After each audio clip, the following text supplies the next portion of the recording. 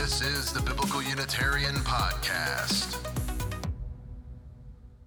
Welcome to the Biblical Unitarian Podcast, the podcast that aims to start conversations about the oneness and unity of God and about the humanity of Jesus. My name is Dustin Smith, and I will be your host. This is episode 294, entitled The Lukan, Jesus' Use of I Am He. Now we're continuing this long study that is looking at this important phrase, I am He, which in Greek is ego eimi, and in Hebrew it's ani hu. And we began by looking at all of the occurrences in which the God of Israel within the Hebrew Bible used this phrase, ani hu. And we indicated that when God was saying this, he was indicating that I, as a single, undivided person, as one person, I am the true God, and I have no rivals alongside me. We also observed in that study that other human beings could also say the phrase, I am He, using the same Hebrew phrase, ani hu, and in doing so, they are making a casual self-indicator by saying, I'm the person that you're talking about clearly in the context, and these individuals are not claiming to be the God of Israel. So we discerned that God can say, I am He, to indicate that I am the true God, but also other people could say the exact same phrase, either in Hebrew or in Aramaic or in Greek, and by that, they're not claiming to be the God of Israel, they're just making a casual self-reference. We saw evidence of this in the Hebrew Bible, we saw evidence of this in the rabbinic period, and now we're working through the New Testament documents to see all of the occurrences in which Jesus says, I am He, which in Greek is ego eimi, to see if Jesus is actually making a claim to be Yahweh, the only true God. We've worked through all of the passages in the Gospel of Mark, and last week we worked through all the passages in the Gospel of Matthew, and we concluded quite clearly, without any controversy, that Jesus, when he says, I am he is making a casual self-declaration. I am the person you're talking about in context, or I am the Messiah, I am the Son of God. He is not saying, I am Yahweh, the only true God. And we can be confident of this conclusion because those two Gospels regularly distinguish Jesus from the only true God. They're two distinct persons, they're two distinct beings. There's God and there's Jesus, and they're regularly distinguished and set apart. This week we'll look at the Gospel of Luke to see what he has to say about the phrase, I am He. Now, the Gospel of Luke will actually portray Jesus saying the Greek phrase ego eimi on two separate occasions, but also we're going to see two other subjects within the Gospel of Luke utter the phrase ego eimi. So the question we want to ask this week is, does Luke make the case that those who are saying the phrase I am He, in Greek ego eimi, are they actually claiming to be Yahweh, the only true God? Let's find out on this week's episode of the Biblical Unitarian Podcast. Our first point today is looking at God and Jesus according to the Gospel of Luke. So we've already determined that God can say, I am He, and mean something completely different than other people saying, I am He, as a casual self-indicator, a casual self-reference. Then we need to determine whether the Gospel of Luke is going to identify Jesus and God, or whether Luke is going to distinguish Jesus and God. This will help us understand whether Jesus is making a claim when he says ego eimi, which he certainly does in the Gospel of Luke. So, just looking at a variety of passages, we can draw a few conclusions. Let's begin at the announcement of Jesus' birth. In Luke chapter 1, verse 32, the angel is talking about Jesus, and the angel says, He will be great and will be called the Son of the Most High, and the Lord God will give him the throne of his father David. That's Luke 1:32. The angel indicates that the Lord God will give to Jesus the throne of his ancestor David. This seems to clearly differentiate the Lord God and Jesus. And it also indicates that Jesus is a human being who is a biological descendant of David. So the two are distinguished. Looking in the next chapter, after Jesus has been born, it says in Luke chapter 2, verse 26, that it had been revealed to him by the Holy Spirit that he would not see death before he had seen the Lord's Christ. Luke 2, verse 26. So here, the Lord seems to be a reference to the Lord God, but the Lord has someone that belongs to him. We have the Lord's Christ. Christ belongs to the Lord, and Christ, of course, is the title for the one who is anointed. The Lord has someone belong to him, that is the Christ, and it's clear there that the two are distinguished. We have the Lord and his Christ, his anointed king. A few verses later, in verse 52, it says that Jesus kept increasing in wisdom and stature and in favor with God and men. Luke 2, verse 52. So Jesus was growing in wisdom, he was growing in stature, means he was learning, he was developing, and he was also growing in favor with God, clearly differentiating Jesus and God. God is someone distinguished from Jesus, and Jesus continues to grow and learn and gain wisdom. Hardly something you would say about the only true God, who by definition is omniscient. In Luke chapter 4, verse 41, we have the testimony of the demons who seem to have supernatural knowledge of Jesus' identity as the Christ. So in Luke 4:41, it says that demons also were coming out of many, shouting, "You are the Son of God." But rebuking them, he would not allow them to speak, because they knew him to be the Christ. Luke chapter 4, verse 41. So here we can see that Son of God, of course, is a title for the Christ, but the title Son of God indicates that he is someone distinguished from God. If you are the Son of God, and if God is a masculine figure, then that means that God is the Father, and you are his Son. So Jesus is the Son, namely the Christ, the one who has been anointed, and God is his Father, the one who actually anointed Jesus. Clearly the two are distinguished. An interesting passage that appears in Matthew, Mark, and Luke talks about Jesus bearing the prerogatives of God to forgive sins. So in chapter 5, verse 21, we can begin reading, and it says that the scribes and the Pharisees began to reason, saying, "Who is this man who speaks blasphemies? Who can forgive sins but God alone?" But Jesus, aware of their reasonings, answered and said to them, "Why are you reasoning in your hearts? Which is easier to say, 'Your sins have been forgiven you,' or to say, 'Get up and walk'? But so that you may know that the Son of Man has authority on earth to forgive sins," he said to the paralytic, "I say to you, get up, pick up your stretcher, and go home." So that is Luke 5, verses 21 through 24. So the accusation is that only one person can forgive sins, God alone. That is, only one person. Is Jesus responding by claiming to be that very person? No, he doesn't. He claims to be the Son of Man, which is the authorized human being who is the recipient of God's prerogatives, according to Daniel 7:13 through 14. And then he openly states that the Son of Man possesses authority on earth to forgive sins, meaning that God has given that authority to the Son of Man.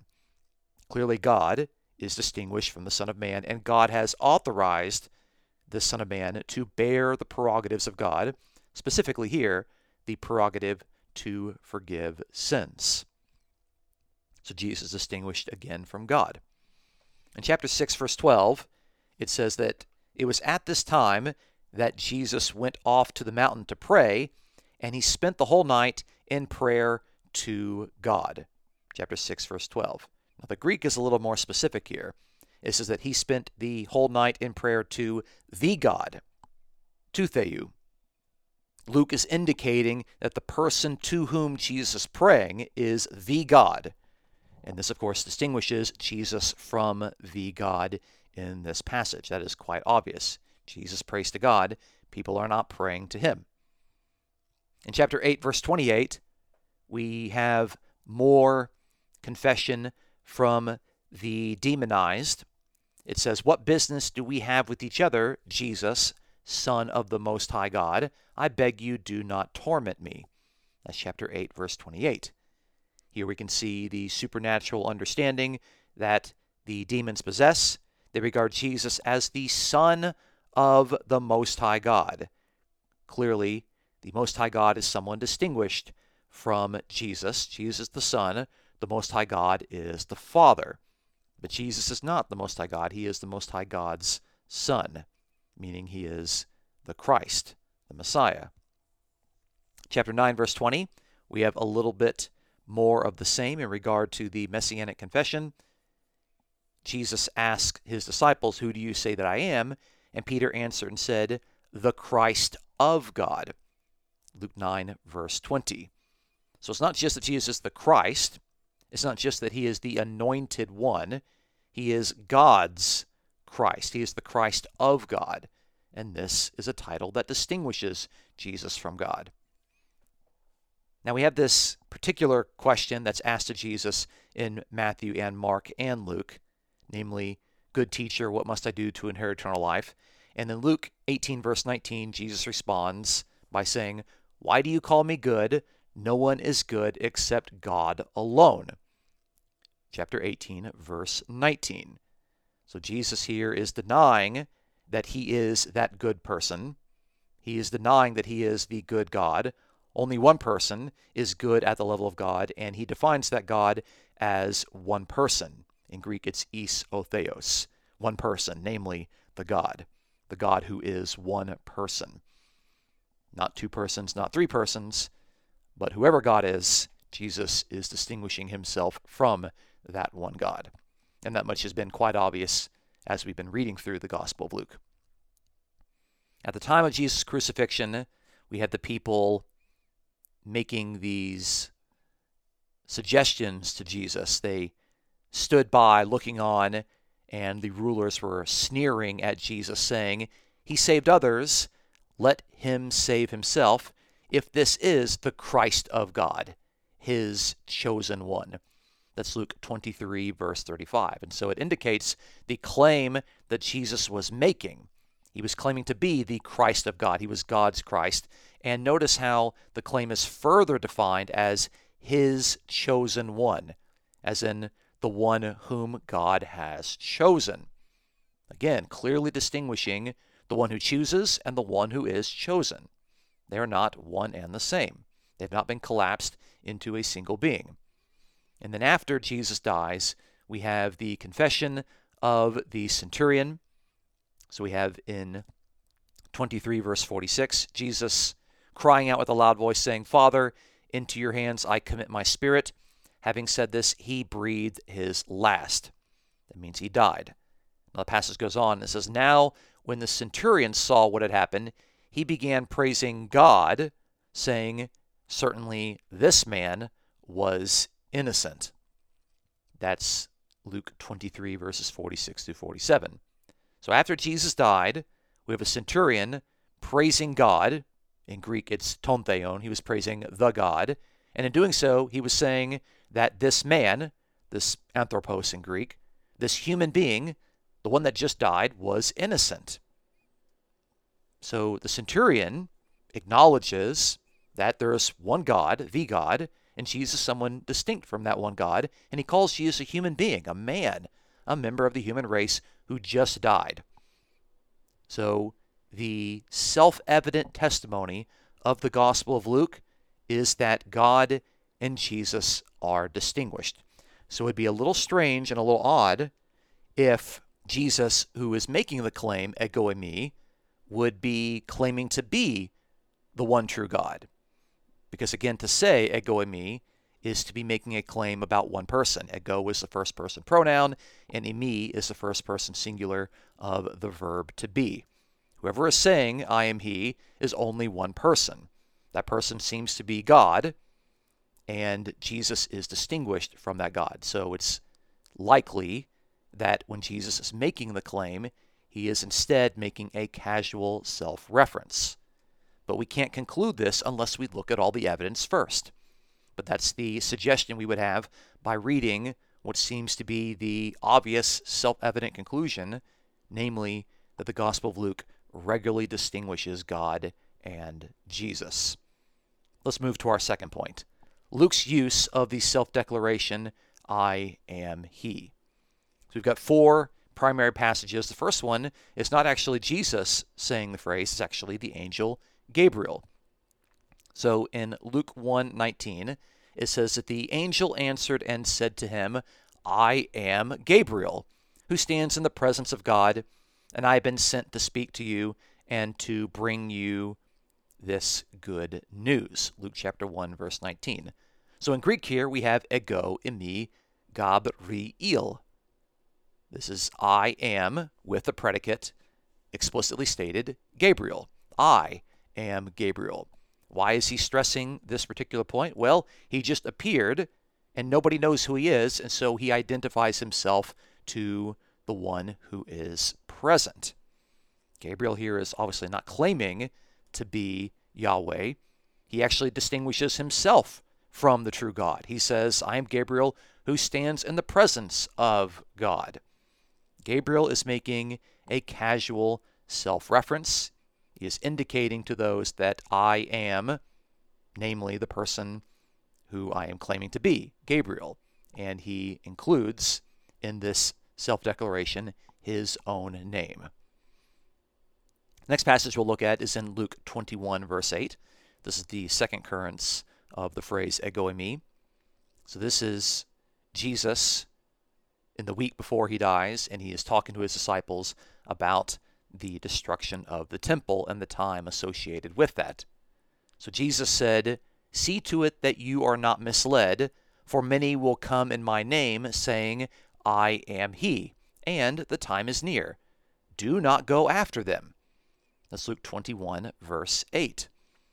So as we've seen in Matthew and Mark, Luke also records the fact that Jesus is aware that there are going to be many misleading and false prophets coming in his name, claiming to be, I am he. I am the person that Jesus has been identified as within the narrative, namely the Christ, the Son of God. So messianic pretenders are going to show up claiming, I am he.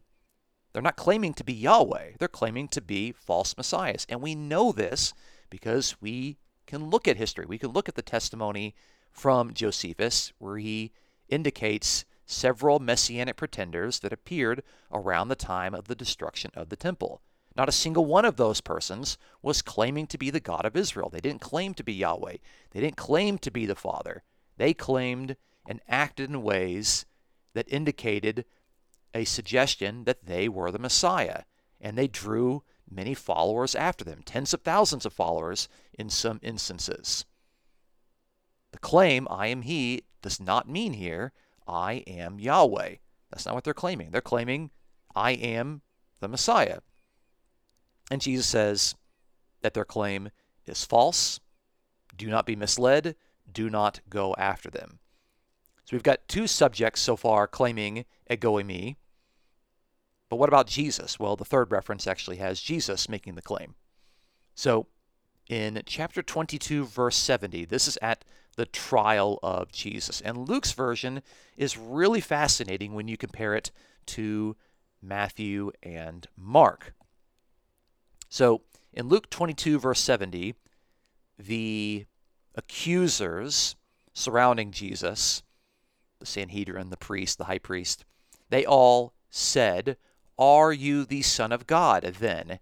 And he said to them, yes, I am he. That's Luke 22, verse 70. Now, this particular translation is actually not rendering the Greek as accurately as it could. So in the Greek, we have emis, laiete, oti, ego, eimi. Jesus is actually saying, you say that I am he. That's interesting. The question that they asked him was, are you the Son of God then? And Jesus said, you say that I am he. Jesus is responding to them by indicating that they are actually claiming that Jesus is the person that they are asking about. They asked, "Are you the Son of God?" And Jesus says, "You say that I am He." He's using ego eimi, I am He, as a casual self-indicator, identifying himself with the person that's being asked about clearly in the context. And the context there clearly is asking whether Jesus is the Son of God. And he says that you say that I am He. They were not saying, "Are you God? Are you Yahweh? Are you the Lord God?" They're asking, "Are you the Son of God?" They're asking, "Are you claiming to be the Messiah?" And Jesus says, "You say that I am He." So there's a little bit more nuance in the Greek than actually gets brought out, at least in my translation, the New American Standard Version. Now, after the resurrection of Jesus, Jesus has to appear to his disciples and prove to them that the guy that just died a gruesome death a few days ago actually is alive and well. And so we have an interesting account where that takes place. This account only appears in the Gospel of Luke. So in chapter 24, verse 36, we can begin reading, and it says, "While they were telling these things, he himself, Jesus, stood in their midst and said to them, 'Peace be with you.' But they were startled and frightened and thought that they were seeing a spirit. And he said to them, 'Why are you troubled, and why do doubts arise in your hearts? See my hands and my feet, and that it is I myself. Touch me and see, for a spirit does not have flesh and bones, as you see that I have.'" That's Luke 24, verses 36 through 39. So Jesus appears. They think they're seeing a spirit. Jesus corrects them, and he says, "Look, see my hands, see my feet, touch me, and see that I am He." And in Greek, it's a little more explicit. We have ego eimi plus the autos, plus the pronoun, I am He, for emphasis. I am He. I am the person that you all remember from a few days ago that just was crucified and died. I told you that I'm going to rise from the dead. Here I am, you can see. So he's using this with the emphatic pronouns. In fact, we have 3 individual singular pronouns here. I am He, in order to point out that Jesus is the person that they are thinking that He might be. They can't believe it initially, but he's saying, "Look, it is I." He's not claiming to be Yahweh himself. So in conclusion, we've observed that the Gospel of Luke regularly distinguishes and differentiates the God of Israel and Jesus, the Son of God.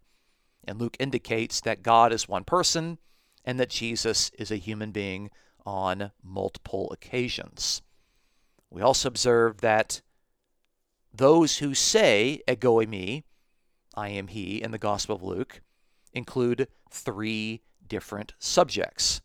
First, we have the angel Gabriel, who identifies himself by saying, "I am Gabriel," using ego eimi to draw attention to the self-declaration that includes the introduction of his name, because Gabriel is identifying himself. Now, the second subject is an unnamed plural subject, the plural prophets, that are going to claim to be the Messiah.